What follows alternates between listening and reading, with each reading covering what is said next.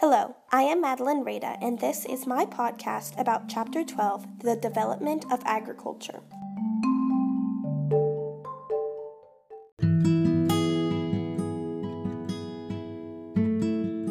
Deforestation is the removal of large plots of trees and forest. Deforestation has occurred over the course of human history. Removing trees can result in local problems such as soil erosion, decrease in rainfall, and desertification, which is the transition of fertile land to desert land. Deforestation can also lead to devastating global environmental damage, such as climate change due to an increase in carbon dioxide because of the reduction of forests. Irrigation is the process of moving water from its natural location to help the production of crops. For thousands of years, humans have used irrigation systems to increase food production and the standard of living. Although irrigation is extremely beneficial, when misused, it can disrupt the natural drainage of water, reduce the normal regeneration of soil, result in increasing salt content, or pump too much groundwater onto the surface.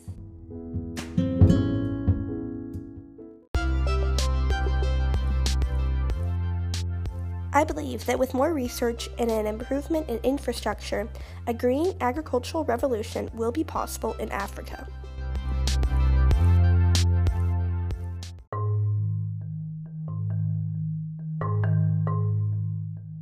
In my humanities class, we discussed the various goods traded in the Columbian Exchange. Squash, sweet potatoes, peppers, tobacco, cocoa, and peanuts were sent from the Americas to Europe and Africa. And livestock, grains, sugarcane, and barley were sent from Europe and Africa to the Americas. The Columbian Exchange was a dramatic shift in agriculture after the voyage of Christopher Columbus in 1492.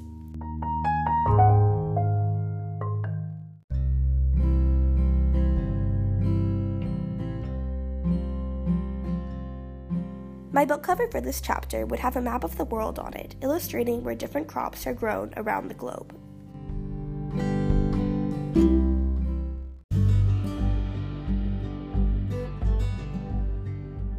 My catchphrase for this chapter is, "Investments in agriculture are the best weapons against poverty and hunger."